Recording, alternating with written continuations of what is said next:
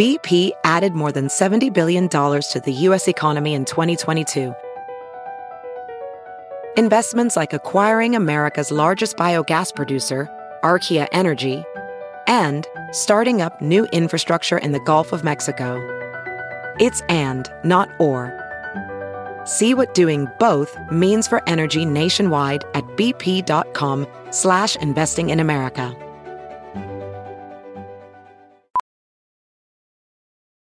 Professional welder Shayna Ford used VR training developed by ForgeFX to hone her skills as a welder. The more time that you spend practicing it, that's what separates a good welder from a great welder. VR training can help students like Shayna repeatedly practice specific skills. Virtual reality definitely helps because the more muscle memory that you have, the smoother your weld is. Explore more stories like Shayna's at meta.com/metaverseimpact.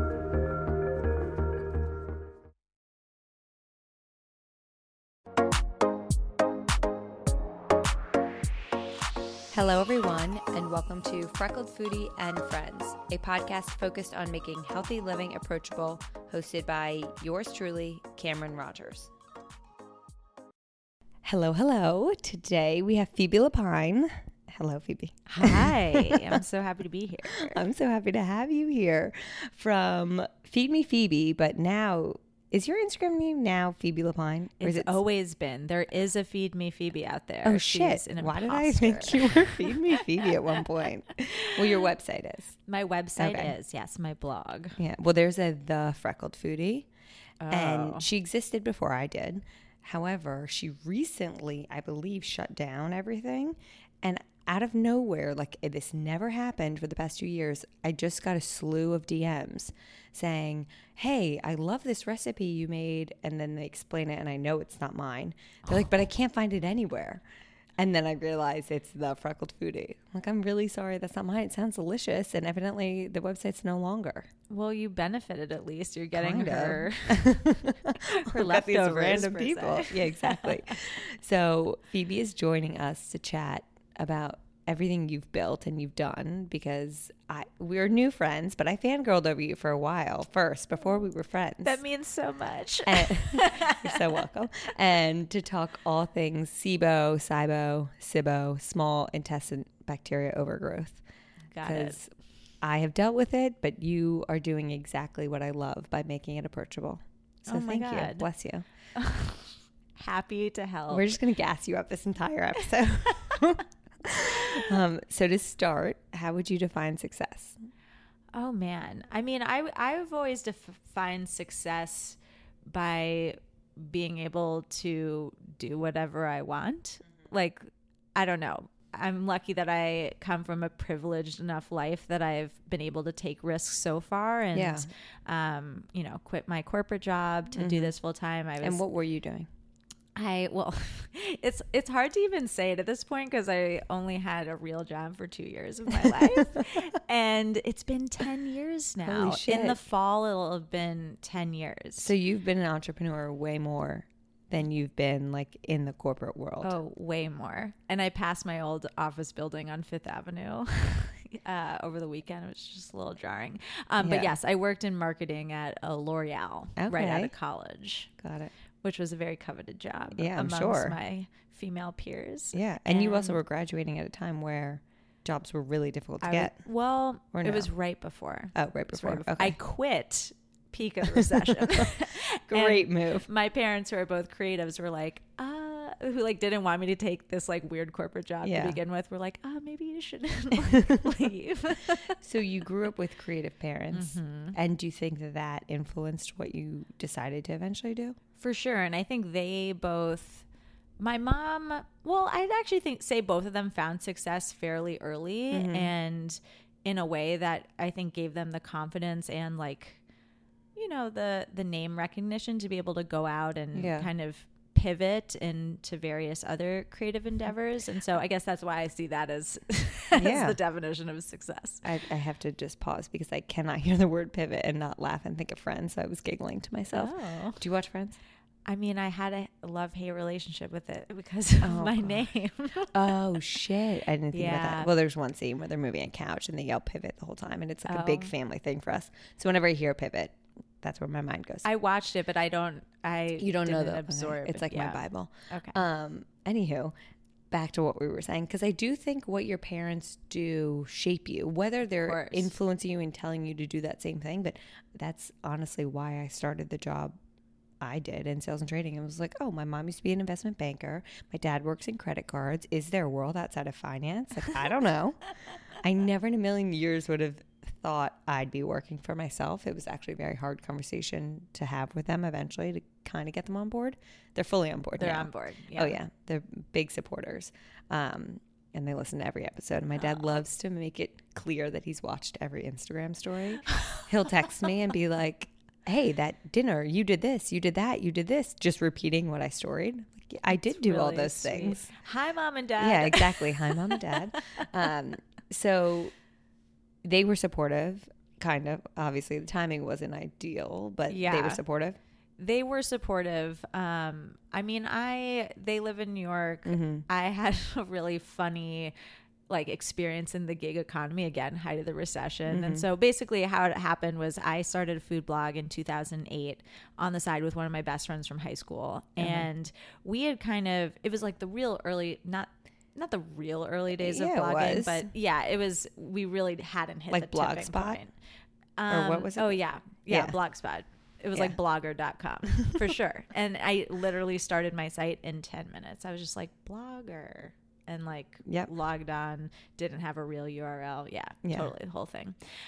So we kind of always envisioned having a cookbook. Mm-hmm. And so we kind of worked towards that very quickly. And it was a site for 20 something cooks, trying to make it work with limited time, money, and, mm-hmm. additional resources, space, of course. And the biggest New York issue. Yeah, exactly. So we had this real niche. And so we ended up getting a cookbook deal 9 months in. And then I don't know any of this part of your story. Yeah, it's my previous chapter. So were you still working in marketing during this time? Or yeah. I left right before we got the deal, but we were shopping it around, and I don't know. Again, I was young and naive, and I was just like, it's going to happen. So I quit. Wow. I know. Isn't it nice when you're so naive that you don't even think about the possible negative outcome, and you just do something? We should all live like that. I know. And then I found out what our advance was, and I was like, oh, that's funny. Yeah. So then I started, again, gig economy, mm-hmm. catering, private chefing, kind of doing, whatever anyone was asking for. Eventually teaching cooking classes. I don't think I was good enough of a chef at the beginning to do that, but now that is part of my array of food offerings. And you've got a wide array. Yeah. And so it was funny, though, I was going to say about my parents is that they were very supportive in that they let me move back in with them, mm-hmm. Habitually. Every summer I would sublet my room and move back in with them because they weren't really around in the summer. Yeah. And I had this one situation, very creative situation, where I subsidized over half my rent by having a girl who worked in finance in Connecticut live in my room over the weekends. Oh my And I had a goodness. boyfriend at the time, so I would just stay at his apartment, and I would put on her sheets when I left, and she would put mine back on when you were she Airbnb left. Before it existed. Exactly. But it was way more stable. I mean, she paid me a significant amount of rent. What was she doing during the weekdays? She lived in Connecticut and worked in Connecticut, but she wanted her to social life was not in Connecticut. So holy shit, do you still communicate with this person? No, she's a girl I went to college with, and I think it worked because we weren't ever friends. We were acquaintances, and that's wild. Took but a class also together. Awesome for you. Oh, it was perfect. I feel really bad for my roommate at the time. She was so understanding through all of this stuff, through my part-time living at the apartment. Goodbye. You can find a new apartment by yourself. Thank you so much for being here. Wow. All right. So the cookbook, I can't believe I didn't know this, but you eventually... No. A lot of people don't know about that chapter. The cookbook was released. Mm-hmm. And is this girl still in food? The high school friend? Yeah, she still runs the site that we started together, but kind of isn't really doing it anymore. Mm-hmm. She's a journalist now. Okay. We've kind of we hit our fork in the road in that relationship, which is a whole nother podcast subject. Got it. But she's still doing great. Just kind of her own pivot, doing her own thing, mm-hmm. pivoting. So many pivots. So then, so many pivots. So many. What led you to then eventually create your own page and Feed Me Phoebe, and then the first book. Yeah. So I mean, we went our separate ways in an official capacity. And so I started Feed Me Phoebe. I didn't know what it was going to be. It was interesting. We kind of created this brand together, and, you know, we were a little like high on our horse and like overthought it a little bit too much. I think, again, because like the age of blogging was kind of different back then. And so we like kind of forged this like joint cooking personality, and which is tough anyway. To maintain. And the irony of all of my health stuff and my dietary restrictions now is that I did my first elimination diet and like discovered I had a huge issue with gluten literally during our book tour.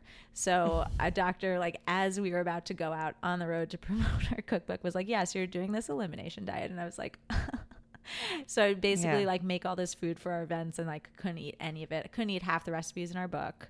And then it just doesn't feel like you.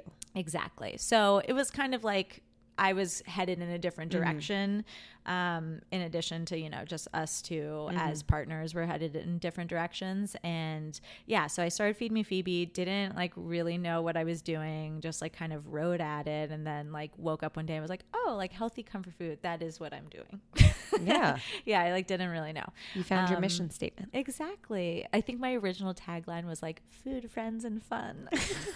So many F's and like PHs, but I love it. Yeah. But like, again, the 20 something brand / like, I mean, it was what our lives revolved around, was like the social aspect of food, and like having these like crazy 30-person dinners on like, you know, $50. And but it's also like insane to believe or imagine that whatever brand you built at that age in your young 20s would then continue until where you are now. Like obviously there were going to be pivots, exactly, and names were going to change and new things were going to happen. So you found your way, and I love it. I found my way. Yeah. And then all this wellness stuff just took me by surprise. So let's get into that, because that's how I first found out about you. Was the book, The Wellness Project. Oh, really? Through the book? That's how. Oh. Someone recommended it to me. I honestly don't remember who. I wish I knew, but I read it and I was like, oh my gosh, this speaks to me on so many levels. I thought it was so interesting and also so funny. So I really loved it. I tried. Yeah. And I texted all of my friends. I have a text of a few like food Instagram now real friends who you probably know most of them. Probably. But I texted them being like, guys, this book is so good. And then we were all reading it at the same time. Oh my gosh. I mean, that makes me so happy because, I mean, the book did fine. It wasn't like a runaway success. So I still like sometimes 2 years later, like just amazed that people read it. It was great. The Wellness Project. And we will put it in yeah. the show notes. I highly recommend reading it, honestly. Thanks. And it is a good read. I have to say, now that I'm really over good read. My imposter syndrome and the whole thing, like, yeah, I worked so hard on it. And I'm sure. It turned out great, I think. You definitely are someone that, from an outsider's perspective, watching you, it seems that you work your freaking butt off and you're doing a lot of things, but you really are doing them all in a very professional way. Like, you don't half-ass things, which I really admire. Well, I think it's all thanks to the corporate job, honestly. Yeah. Like, I really needed that work experience after so many years of liberal arts education, just teaching me how to think. And yeah, I mean, I take so many kind of professional tools away from that, even just like, you know, spreadsheets. Wouldn't have known how to create one prior. Or even like emailing, stuff like that. Like the business professionalism. Side, the business side of what we do, I think, is very overlooked. And I think there are a lot of people that you can watch from an outsider's perspective that look like they're just trying to put out as much as possible and maybe aren't making sure, like, you're very quality over quantity, and I really admire that. But you still have a ton of fucking quantity. I know. I was like, I feel like, but you have a ton of quantity, but it's just all quality. So I guess you're just both. Great. I don't know how that's possible, but it is. No, I asked myself. So right now I have a new podcast, which we'll get to on gut health, and a book on the same subject that I'm working on right now. But I'm like, I'm doing everything I was doing last year, but in addition, I have like a podcast and a book. No, and I don't. Do you want to? I mean, yes, but at the same time, I'm kind of like making it work right now. But I'm also just asking, I'm like, what did I do last year with my It and felt you like never felt like you had free time, I'm sure. Yeah, no, my schedule felt just as full. Yeah. Isn't that wild? Yeah. I feel that way about how I feel so busy right now. First of all, we love to say how busy we are in Manhattan, but I do feel so busy. And then I think about people that have a child. Oh, I know. And they're like, you don't know what busy is. Yeah. And honestly, I don't know how that fits into anyone's life. I mean, you I obviously really don't. make space for this human being, but still, it's kind of like that. You get something new and then you think back onto whatever the chapter was prior of how did I think that was X? Like that was nothing compared to what it is now. Yeah. I think you just work more efficiently. Like all these things teach you to work more efficiently. Yeah. Yeah. I know. Do you time block? No. I'm not like a linear thinker or like doer. I don't think I could set those types of rules and actually follow them. Yeah, I don't either. Well, I'm dabbling with it right now because I don't know if you feel this way, but with all the different things I'm doing, I sometimes feel as if I'll sit down to do something and then I'll start doing it and then I'll do something else and do something else and do something else. And I'll walk away 3 hours later and feel like I did nothing. And I did a bunch of little things, but I didn't complete a large task. Exactly. So my therapist and I are working on like not a strict time block, but like 30 minutes on this project that I'm working on. What really kills me is my iMessage notifications on my laptop. Oh, get rid of those. I know, but I like to type in text. Do you? Oh, yeah. Like people would be amazed to know off. that maybe 90% of the text messages they receive from me, I type on my computer. Oh my gosh. Yeah, I know. I need to figure out a way to like mute it and then turn it back on when I want to text. It's hilarious. I don't even know. I wouldn't even know how to turn that on. I don't know how it was turned on. Honestly, I connected everything on iCloud and all of a sudden it just happened. It's not like I chose it. Anyway, we've totally digressed. But after the wellness project, walk us through how you then became so involved. You obviously had SIBO to get you to this place, but what was that story like? Yeah. So long story short, I have Hashimoto's thyroiditis, which is an pretty. I know, right? It's an autoimmune disease that affects the thyroid gland. And weirdly, I was actually diagnosed when I was 22. So right when I was starting my first site. Okay. And I just ignored it for many years. Like literally just like all young 20-year-olds would do. Left the doctor's office and was like, la, la, la, la, la. Wait, what'd you say? I didn't hear you. Yeah, what? And and then eventually like the symptoms added up to the point where when I was about to go on book tour, it was kind of debilitating. So I was like, I should go to a doctor. And fast forward in doing my site, I was just like in a personal place of feeling incredibly overwhelmed once I started to pay attention and kind of delve into the rabbit hole that is online it's so wellness scary. content. And so I took a page like almost literally out of Gretchen Rubin's book, The Happiness Project, and decided I was going to kind of curate this semi-type A curriculum for myself, which is funny because as we just said with time block, like I really did not gravitate towards those kind of rules. So I, of course, like made a million caveats for myself. I'm like, it's not about doing anything for 30 days per se. It's about, tackling one problem at a time. And that I admire because that's what I took away from it of like the wellness, quote unquote, industry can be so overwhelming.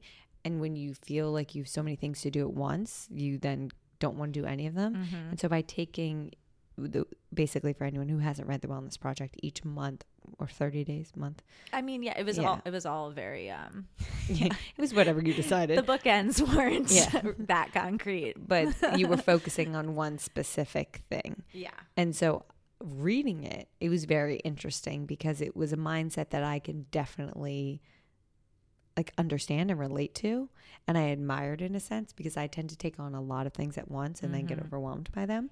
Same. So it was almost, I should be doing this. But when you were doing this, did you know that a book was like you were writing the book? Okay. Similar to the first site and book, I was like, oh, like I want to write about this. I like jumped in right away for my site, but kind of in the planning process, like of the actual quote unquote project. As I was researching, I started to write a book proposal because I know how to do it. And it was really like, I wanted to tell the story, not just do it behind the scenes anyway, because I felt like nothing out there really existed like that. Definitely for health. Not. And then of course, in all the research I was doing and all the books I was reading, I was like, there's none of these books like speak to the reality of like They're being not a relatable. young 20-something, like trying to make it work in like a 400 square foot apartment. Like, so I knew and for me personally, like the way I learned best, it was always like the first 5 pages of every doctor's book that like talked about their story and how they got into like holistic medicine or whatever. And then I fell asleep after that. So I knew that I wanted to like have the complement sandwich of facts, like do some like compelling narrative on both sides and then just like sneak in some facts. It really worked. So you eventually you were struggling with these gut health issues. Yeah. So gut health issues like 1.0 was a lot of stuff having to do with the Hashimoto's. Well, I mean, it's all connected, but essentially after the wellness project, like the actual experiment, I felt great. And then I went out and did my book tour and had like a fairly stressful year. I'm sure. And so I started to feel like some symptoms again. And I just kind of attributed a lot of it to stress and travel and just, having a pretty... Which definitely plays into it. Oh, of course. And then kind of once my schedule died down and like the symptoms persisted, just like bloating and like burping was one. Lovely. Oh my God, I used to be the biggest burper, right? like outrageous, like to the point where on the lacrosse field I would do it and people like on the other side of the field would look over, and I didn't even connect it with any of my gut health issues. I just thought it was so funny. Yeah, no, that was a symptom I absolutely didn't connect. I just now know that I was doing it all the time. So I went to another holistic doctor who like finally tested me for SIBO, came back positive. Yeah, that was that. But then, it was like I had heard of SIBO and I had definitely heard of the low FODMAP diet, but I certainly didn't quite ever, I think, understand what it was until I started doing my research. And like what it is it's not good versus bad bacteria. It is a type of quote unquote dysbiosis, which just means an imbalance, but it's that your bacteria is in the wrong place. And I think like when we talk about gut health, like we say gut, we don't say like large intestines, colon. I mean, I don't even know at the time. I wrote this entire book on health and I'm like, I don't even know that I knew the large intestines and the colon were the same thing. Nope. Yeah. So as it turns out, most of these trillions upon trillions of gut bacteria belong in the colon, not like the entire GI tract. Like the majority of them are in the colon. There's some in other places, but not a whole lot. And the reason for that is because in your small intestines, you have a much more, what's the word I'm looking for?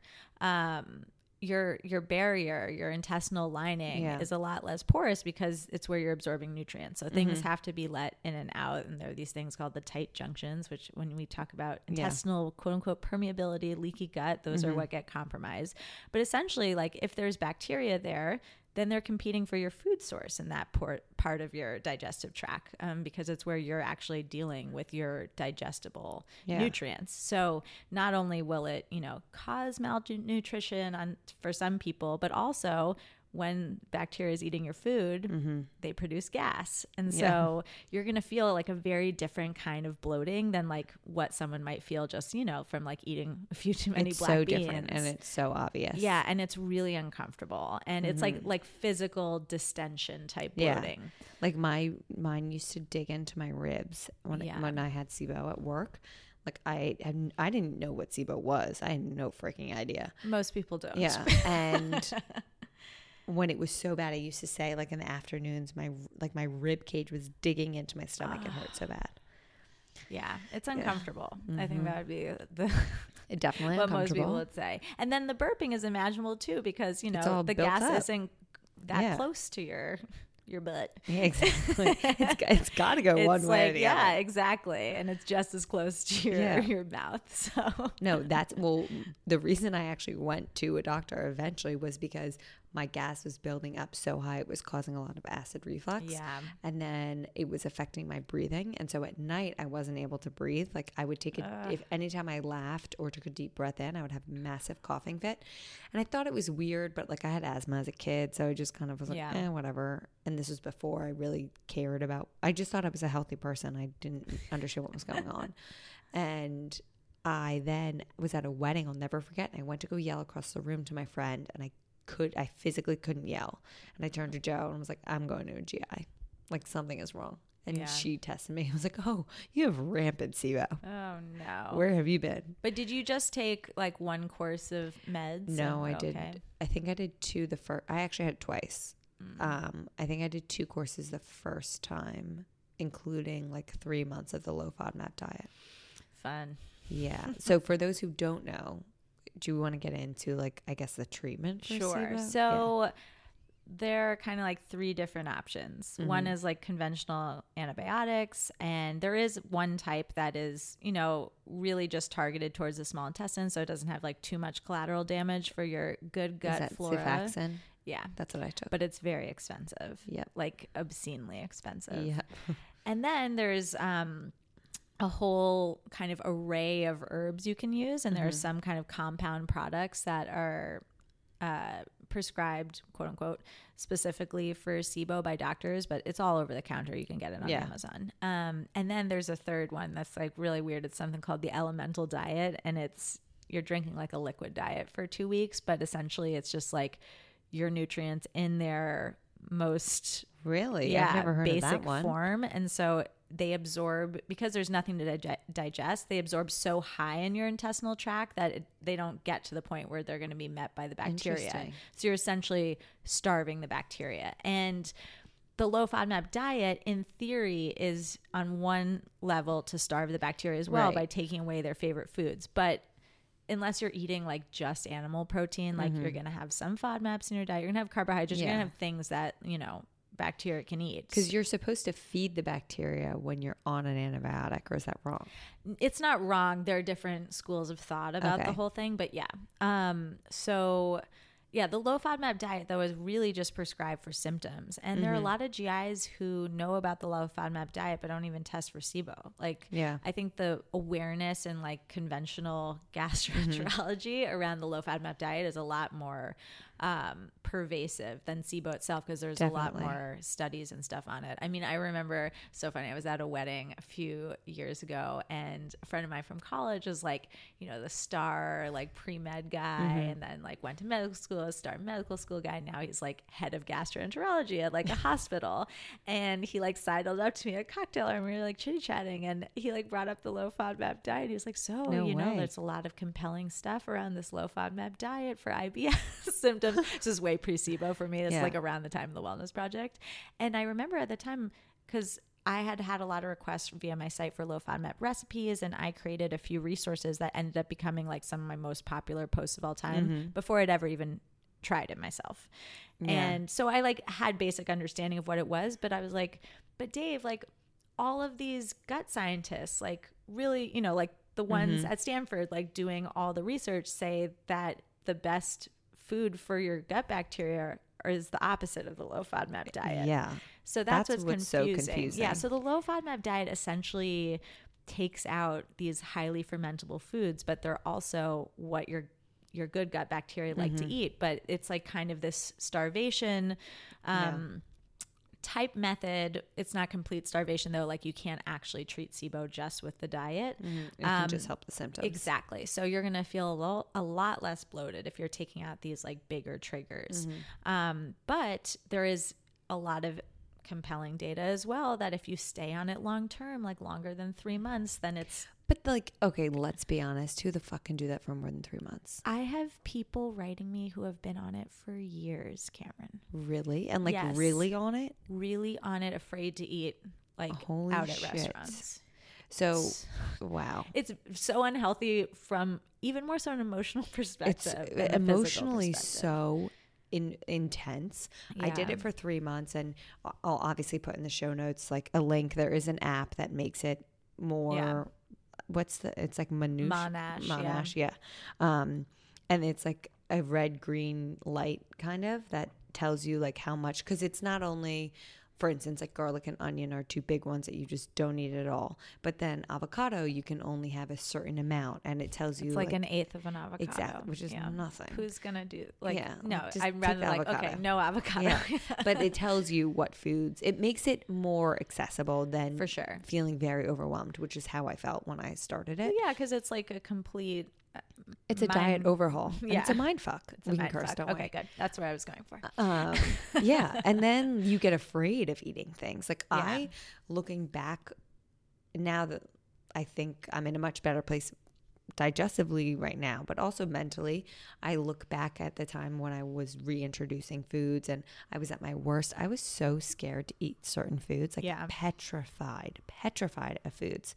And the mind gut connection is so real that if you go into eating something with anxiety over eating it, like you're probably then going to feel the symptoms even worse. Absolutely. Yeah. And it's so funny because I feel like people really get so like obsessed. Yeah. I'm like maniacal. What's the word? Like, people get obsessed. Yeah. Over the rules of the low FODMAP diet. Like I have a meal plan right now that's like a summer low FODMAP reset. And someone wrote me an email like, love like the look of the recipes. I see there's garlic in one. Not even looking to see that's, well, this is all technicality, but it's garlic infused oil that you make in the recipe. Which you're supposed to be allowed to have. Yeah, which you are allowed to have. And if she read the recipe, you see that you take the clove out after you've like seasoned the oil because FODMAPs are not fat soluble. So whatever, we're getting, again, it's a very technical diet. But it's so funny, like even... So I had this woman, Kate Scarlotta, on my podcast, the SIBO Made Simple podcast. Which we will definitely get into after this because I want to talk about that. And she is like the queen of FODMAPs. And like you look on her site and it's just like hundreds upon hundreds of questions being like, can I have this? Can I not have this? Blah, blah, blah. And when you talk to her, she is just like the most, like so much more easygoing, so encouraging of experimentation and like really adamant that this is not a lifestyle for the long term. It's not. It's really not. And it gets lost in translation. And same with all the SIBO people. It's like every person I talked to and everything I read once I really dug in was like, the diet is not a treatment. You cannot get rid of SIBO just with diet. And if you introduce these foods, you will not contribute to a relapse of SIBO. Like they are not connected. It is purely symptoms.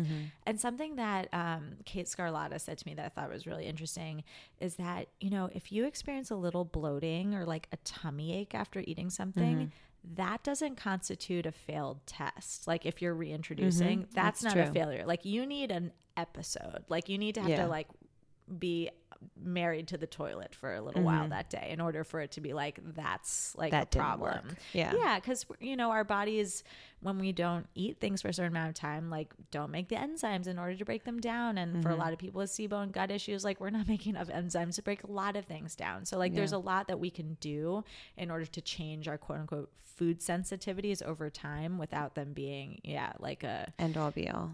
A hard line. And so I did low FODMAP for 3 months.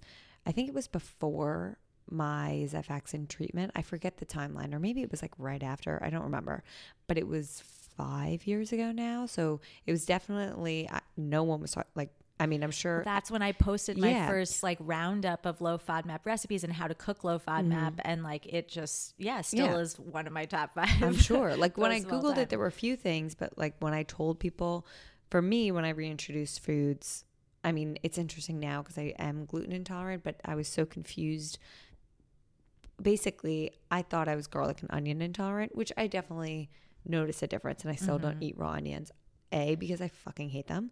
And I never liked raw onions. Me neither. It really, really weirds me out that people put them on their sandwiches and salads. And Joe and I get in big fights about it because he thinks that when I have an opinion about something, I act like it should be everyone's opinion. And he likes to show me that I'm very much not in the majority, considering every house salad and burger and everything comes with raw onion. But I think either way, a lot of people pick those out though. Agreed. I mean, it's just disgusting. The smell, everything. So whatever. I never ate raw onion anyway. And I then noticed, like I did notice a big difference when I would eat garlic and onion, like massive. I was semi-debilitated in the beginning. I actually ended up giving it up for 3 full years. And then when I would say, I mean, but what about restaurants? You still ate at restaurants? No. Oh, well, of course I ate at restaurants, but I would call every restaurant before, go through the menu and be like, what can I have that doesn't have garlic and onion? So I I took it to an extreme, and looking back, like I ended up losing weight, not purposely, but just because I was only limited to certain things. But it caused so much anxiety for me that I didn't notice at the time. Now, when I look back, like there was so much wasted brain space in my head of like, well, what am I eating for this meal? What am I going to do for that meal? Totally. What am I going to do at this restaurant? And like client dinners were a nightmare for me because I didn't want to make a big deal out of it. But the point being was when I said like, oh, I'm intolerant to garlic and onion, people were like, shut the fuck up. What are you even talking about? And now it's much more common. But, so, I mean, Prego just came out with a like low FODMAP tomato sauce. Yeah. It's so I appreciate all that. But I also feel like I could have reintroduced it a lot earlier. Yeah. And I was always open about it on my page. And up until really this year, I've been eating, like now I'm at restaurants, I don't say anything about it. I eat stuff with garlic, and I still wouldn't cook with onions, and I wouldn't eat raw onions just because I don't cook with garlic and onion anymore at home. Yeah. It's actually kind of crazy, and I have to say, guys, we don't notice a difference. Like, we eat really well. I don't notice a difference Charlie, either. like, yeah. And it's also, by the way, like the garlic stuff and the onion to some extent, it is the way like Italians cook. Italians do add a lot of onion, but they're not throwing in the amount of garlic that we do in like Italian American cooking and like this country. Like I went to Italy was one of my first trips like post SIBO, and I was just like, great, we'll like see how this goes, because I hadn't really like officially reintroduced garlic and onion, and it was fine. Like it's a little bloated here and there, but like it wasn't a big deal. And sometimes like I notice I love Middle Eastern food, especially right now. I'm on like a big kick, and so that like I'll eat everything, and then the next day I notice it a little bit, but it's not like how it used to be. But it is so interesting when you exit a phase of your life to reflect upon and notice like, wow, I was a little crazy about that. Yeah. So if you are trying the low FODMAP diet, I will say like take it with a grain of salt. It really helps. It can be incredibly helpful for your symptoms. It will not heal your SIBO, but don't like kill yourself over it, which I think a lot of people just become very obsessive over it all. Yeah, and it's okay to feel symptoms. I mean, I kind of found myself in this obsessive place with my Hashimoto's as well, because I'd be looking at my blood work numbers, and like you can just become obsessed about anything in the health space. And I would say like my whole process of the wellness project was figuring out like that happy medium. Like I say what I call healthy hedonism. But yes, I love that. I mean, I kind of like later on was like, oh, it's really about finding your hard lines and where the wiggle room is, and you have to be open to living within the wiggle room. I totally agree. And like you have to be willing to like be a little bloated after a client dinner. Like it's fine. It's okay. Just bloating. No one's like nothing bad is gonna happen. Yeah, like you'll maybe feel, and by the way, it is a fine line, because there are a lot of people who are like, I don't mind feeling like shit. I'm not gonna give up gluten, dairy, and enter whatever your vice is. So again, there's a middle ground there, but for, you know, symptoms like bloating and stuff like that, and like maybe like a couple bad BMs, like there is like a cost benefit there. You're so proper that you said emotional. BM. I love you for that. I would have just I talk about poop all the time. Yeah. So but I also think that like this goes to, obviously the obsessiveness goes with a lot of this industry. However, talking about bloat specifically, like a lot of people, because I've so openly said that I struggled with bloat and constipation and all of that, I get a lot of DMs focused on that, and like, I'm freaking out, I'm so bloated, I don't know what to do. Like the best thing I've done around that, which is really a recent thing within the past year or two, is accept like, okay, I'm fucking bloated, who cares? Like this is not me. I didn't overnight gain 10 pounds, which not saying that that's what matters, but the discomfort, yes, it sucks. And yes, I will do things to try and help it. I'll have like a warm ginger tea or fennel tea, and like I might lay on top of like a rolled up towel for 5 minutes, but that it can't control our lives. And then when you let it, because when you let it control you, then the anxiety builds, and then I notice it gets way worse. Oh, absolutely. Yeah. I mean, there's so much compelling evidence with SIBO, with pretty much every single condition, that stress makes it way worse. So that's our talk on the low FODMAP diet. So let's talk about your podcast, doing exactly what I love, is making these intimidating topics approachable. Yeah, so basically, SIBO is like my wellness project 2.0. So as soon as I got diagnosed, not as soon, actually, important clarification, after I got diagnosed and had time to properly marinate on it and decide on a course of action, I, wrote something about it and what I was doing, which was just the doctor's orders pretty much.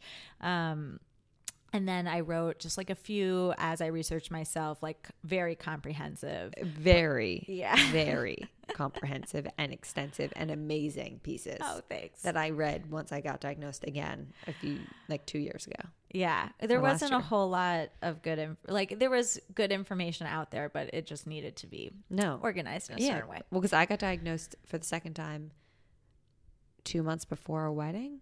Maybe. And I was really overwhelmed. And that's when I then went back and read those pieces and was like, bless Phoebe. Well, I still need to do an episode on the podcast on traumatic brain injury and SIBO because it is a whole thing. I know. You sent me a podcast about that. Like, I remember right after my accident, you were like, when you're feeling up for it. Yeah, that's actually very interesting. It's so interesting. There's like a lot of episodes I want to do around the brain gut connection, but like specifically that like brain trauma.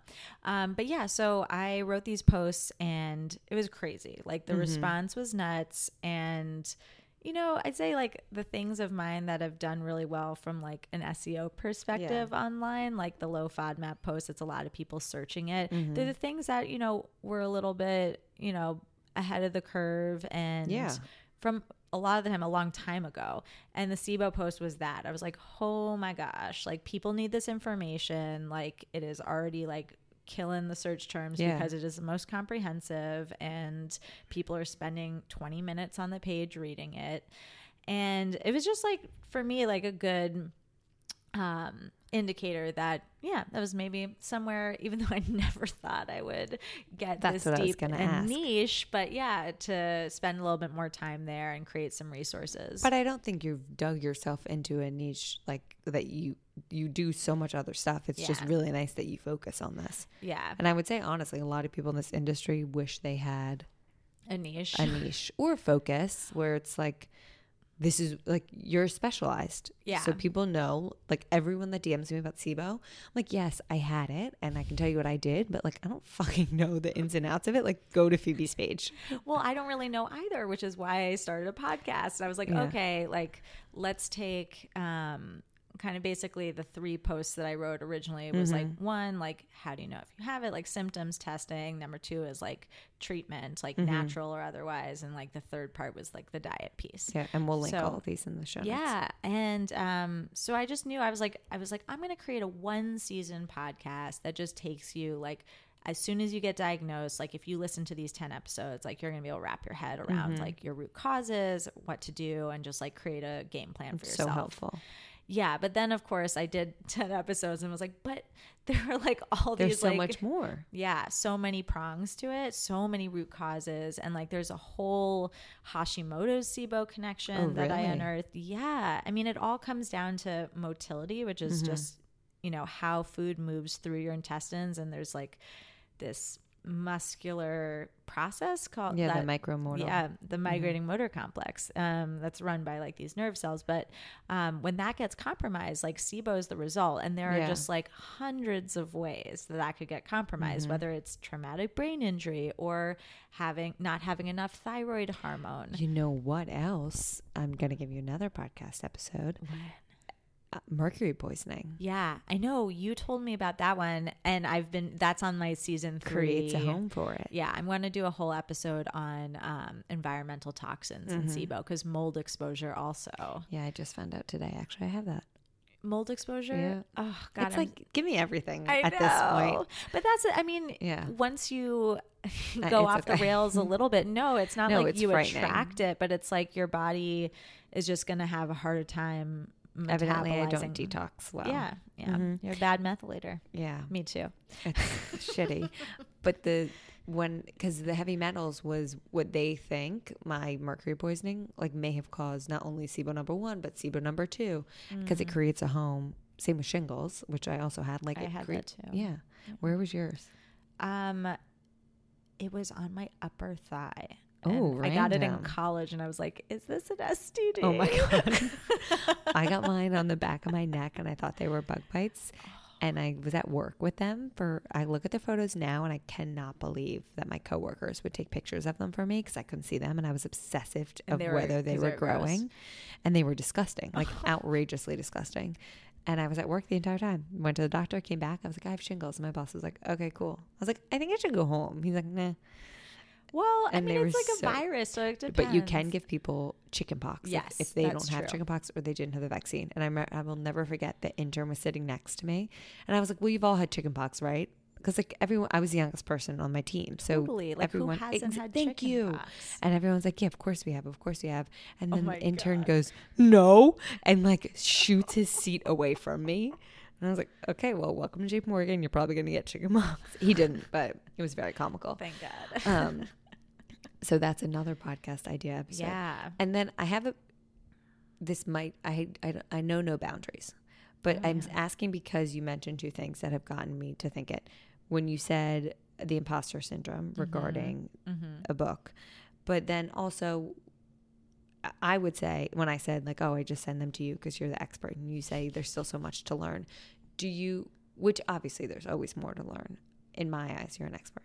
But do you feel that imposter syndrome around such a specific topic that's medical focused? I mean, it's not imposter syndrome because I don't have any sort of medical training. Well, because you're not saying I'm a doctor. Because Yes. I'm not a doctor. Yeah. And I'm not like a practitioner in the space. And I don't Right. want to be. It's something that I could easily like. That's what I was also going to ask you. I know. It's like I get requests for health coaching all the time or just like guidance, especially with SIBO. And for whatever reason, I just don't think it's I don't know. It's not my superpower. So I think I'm better served creating these more like creative resources. Yeah. And But it's also good to know your landline. Yeah. Yeah. So yeah, I refer them out to other people. And you know, everyone's searching for doctors too, who like really understand and just can help them put together a game plan. But yeah, no, I don't have imposter syndrome per se. There's just it's so complicated and there's so much to know. And there's so much that's still unknown. That's like, we're going to discover so much more over the next, decade about this and how it works.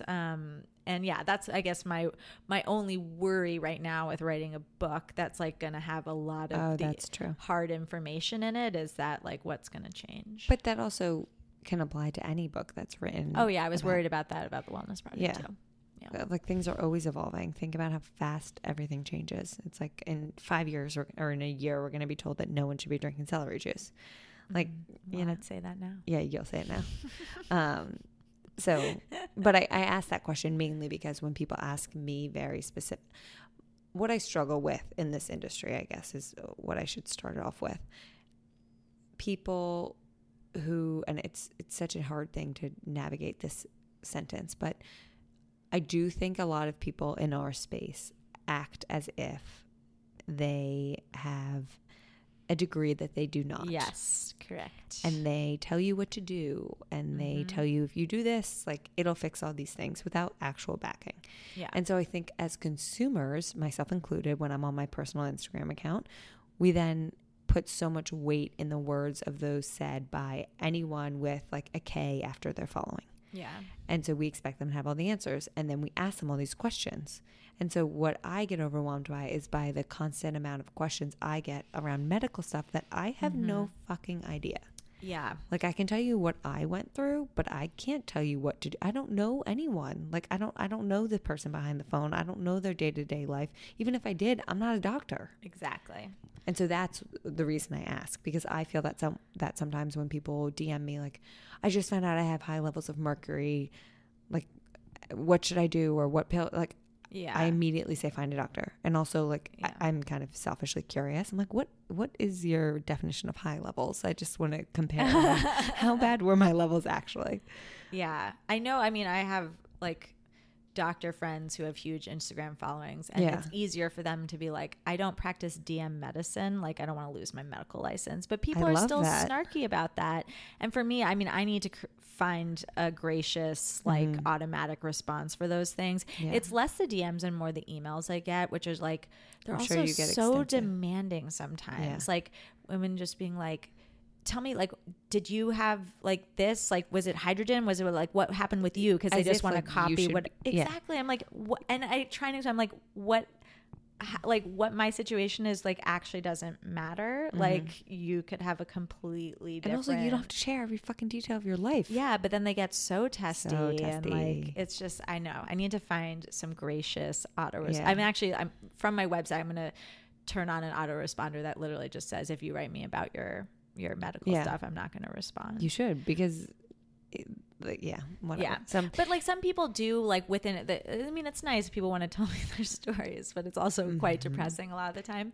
And sometimes, though, there's a real question in there that I can answer. Like, but a lot of times it's just, I agree. Like, if it's finding a doctor in NYC, here's a blog post for that. Yeah. Of like my Rolodex. Like, I still haven't found a good one. So.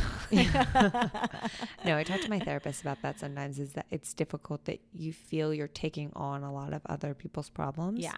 Without ever, like, as much as I want to help everyone possible, it's not necessarily my job. Right. And I don't have the means to do it either.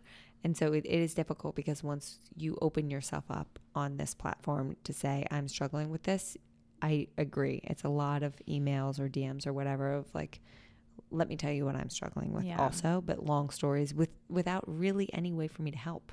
Yeah. There's not an ask. No, and people have to do the work. Like, I guess that's why I'm more attracted to like group coaching programs. Like, I have a program called 4 Weeks to Wellness, which is like my, I don't know, flagship program. Yeah, but it's so great. funny. I didn't start doing quote unquote programs till like after the Wellness Project. And I created this kind of like 4-week microcosm of all the things that I found the most helpful and like how to do it in baby steps.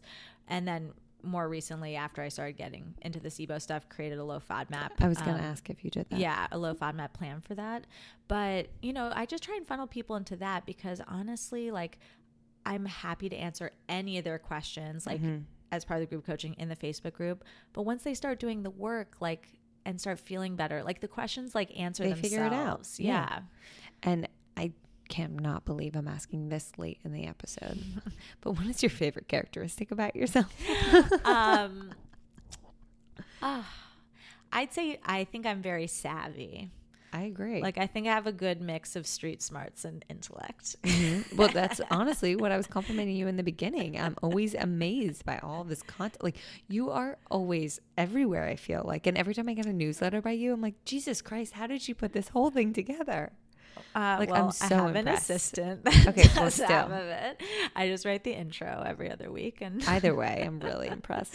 Thank you. So know that every time you hit send, you no, have it's an really impressed nice to fan hear, over here. because it's very easy to feel like you're never doing enough. I agree. Especially since, like, I feel like I started in the blogging era before a lot of these social sites like even existed. Yeah. And that was like, you know, writing 2 posts a week. And like now I'm like writing 2 posts a week in addition to like so much. Well, it's just, no, it is crazy. Like, the amount of content that people demand in a way, like, especially the amount of free content that people demand. Like, I said, I don't know who I was talking to, but I was laying out like ideally what my week would be. And I would post every day, have stories all day. And then I would release 1 podcast a week, 2 recipes, and a blog post. And they were like, that's fucking crazy. That's a lot. And I was like, first of all, I don't do that. Okay. But I was saying dream world. And then they said it was crazy. I'm like, that is insane, because I'm not getting paid for a lot of those things. Yeah. And I don't have the time. Like, it's so much time to create good content. Like, so much time. I don't want to be putting out shitty stuff just to put it out and stay relevant. Yeah. Yeah. Quantity over quality. I Wait, agree. no, quality over quantity. I was like, yeah, sure. No, quality over quantity. Quality over quantity. Yeah, except I do feel like in today's day and age, a lot of time it's quantity over quality, unfortunately. I know, but I feel like I'm hoping there's a backlash like that. I agree. Yeah. I'm ready for the backlash. I'm a little burnt out right now. Yeah. There was a very interesting article that someone sent me, and I actually didn't get a chance to read, but it was like why millennials are. Did you read it? Oh yeah, like the burnt. It's really good. Is it okay? Good. Whatever the generation of burnt out. Yep. Something. It was from like a few months ago. Yeah. It's great. I'm gonna. Oh well. And it's like I'm that horrible. late to it. Yeah. Okay. Well, I will read it now that it's like 5 months old, and I'll also post in the show notes, because why not? Why not? Yeah, I love show notes. Until then, I re-listen to this episode and edit it. I'm like, fuck, I have to get that link, this link, that link. Well, you do. I can't even imagine No, I don't. Weirdly, sometimes there's just not that much. Yeah. Okay. We don't have any pop culture references. Yeah, but you've got on like a SIBO ton Made of Simple. medical stuff. Yeah, I know. I don't really link to study. I don't think my audience really wants to read the studies. Probably Maybe I'm true. Wrong. I don't know. They just want me to digest it for them. Yeah, I love you, but I wouldn't want to read a study. That's why I would go to you. I don't want to read the Yeah. study. That's why I talk to experts No one wants who to have read read the the studies. studies. That's why I don't consider myself a pure expert, because That's fair. I'm a patient expert. That's what I I love that. honed with the Wellness Project, and why I feel less imposter syndrome now, because I'm like, it's a real thing. It and is. people want that. Like the Wellness Project, my editor, oh gosh, I mean, my editor was amazing, but like just like the publishing houses in general, I couldn't believe I was writing a health book where I didn't tell anyone one thing to do. Yeah. And I felt so strongly about that. Just like give some tips and suggestions, but really just like give it through my experiences. But now I'm like, you know what? It worked. And It did now work. I'm like, I have a niche, so maybe that'll sell the book a little bit. It'll do amazing. And when is that expected? You have no idea, right? 2021. Okay. Yeah. Perfect. February, January 2021. I just learned that February is like a big release date for books. Is it? Oh, Yeah. shoot. I know. Well, maybe March 2021. No, but that'll be good. I don't want to maybe. be in the fray. Okay. Yeah. All right, fine. And then my closing question, if you could choose up to 3 different things that would be the way to your heart through food, what would they be? French fries. Where are your favorite French fries from?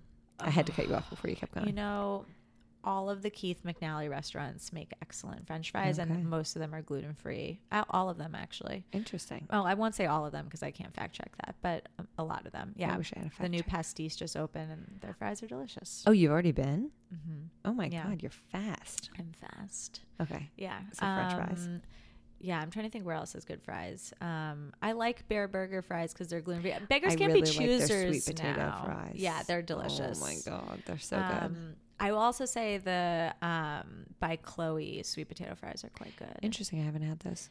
Actually, no, sorry. Their regular fries are better. They're actually quite crispy, and they're air fried.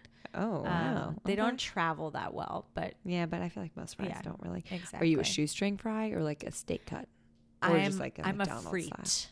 Okay. Yeah, a like freak. McDonald's style. Yeah, that's my favorite. Yeah. I agree. But I do love spotted pig shoestring fries. Yeah. I don't think Oh those my are God. gluten free. I don't know if they are. Yeah. I'd be shocked if they were breaded. Can I though. choose Yeah, sorry. fries as like all 3 of my things? 'Cause they're so You good. can, but do you have others? Well, mayonnaise with my fries. Wait, I really hope I my friend love Danielle listens to this because she fucking loves Oh, really? mayonnaise. Most Like, people hate it. no, like, no. few people love it as much as I no, do. I've never met someone that loves it as much as her, so I might have to connect the two of you. She's a fucking Like, mayo addict. Flavor, like this Sir Kensington special sauce is so good. We go through like a bottle. Yeah. No, a she gets month, mayo maybe more. everywhere we go. Yeah. I don't know if we can count as like a full food group, but We can.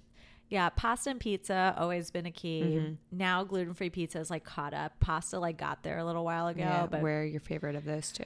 I actually have a whole post you can link to on pizza. Oh, I knew that. Yes. Yeah. Actually, Rosso Pomodoro New Year's really good. Yeah. I've had that. And yeah, Fornino in Brooklyn is delicious. Okay, never had that. My favorite is Keste. Yeah, I haven't had Keste in I think I forever. I told you need to about- yeah. revisit it. I had it really like right it. at the beginning of like they were like the only ones in town when it doing probably gluten free, and I also had just become gluten free. So now it was probably the same quality as it was back then, but I have way lower standards. No, but honestly, no, I swear to God, I will order it for a group and they will not know. Really? Oh, Okay, it's I that think good. they must have changed the recipe. Yeah, I it's think really like good. people's like understanding, like all the doughs right now are pretty similar. They're like they've really nailed the like pillowy dough. Yeah. and that was not the case. Well, because there's nothing worse than getting years ago. like when you're excited that a menu has a gluten-free pizza and then they bring it out and it's a piece of cardboard with Yeah. sauce on it, and I'm like, this doesn't even resonate pizza. It just makes me know. angry because I mean, controversial, but Ruby Rosa gluten-free pizza is like that. Oh, Their really? other I've never gluten-free had it. stuff is excellent, though. Their I haven't had gluten-free that fried pizza. calamari and like Oh, it's my really God. good. It tastes just like normal calamari. I just thought of you because of the gluten-free calamari on my honeymoon that they had, and you DM'd me and you I were was like, yes, "This is amazing," and so I had it every day. Oh my God, I would have too. But I hate a bad gluten-free pizza. Is not only not pizza, but it's just shitty food. yeah. I would actually, number 3, like a good fried seafood of any kind is so delicious. It's like all the things I can't eat anymore. That's all the keys to my heart. That's probably why. I'll sub that in. My husband's pancakes. Oh my God, that's so nice of you. I know he won't listen to this, but okay. I'll know I said it. You know. Yeah. I haven't had pancakes in a while. I gotta make this. Gluten-free pancakes. Do you use a mix? Legit. Yeah. Which Bob's mix? Red Mill. Okay. All right. Hashtag not sponsored. Yeah, exactly. Just love it. Just love it. Well, thank you so much for being on. This was so much fun. Of course. Thanks for having me. Of course. For buttering me up all episode. I know. I love gassing people. That's why I have this podcast. Everything that we mentioned will be in the show notes, but definitely if you are someone that is struggling with SIBO or you're just interested, check out the SIBO Made Simple podcast and also Phoebe's site. So thank you, Phoebe. Thanks. Thank you all so much for listening to today's episode of Freckled Foodie and Friends. I thoroughly hope you enjoyed it. If you could be so kind, I would greatly appreciate a rate and or review on whatever platform you use to listen to your podcast. Currently, this one's available on iTunes, Spotify, or Google Play. Please subscribe to make sure you're up to date with new episodes coming at you every Friday morning. If once a week isn't enough of me, please follow along on my most active social channel, Instagram. Find me, my unedited videos, recipes, random rants, and info for all my other social channels on there, @Freckled Foodie.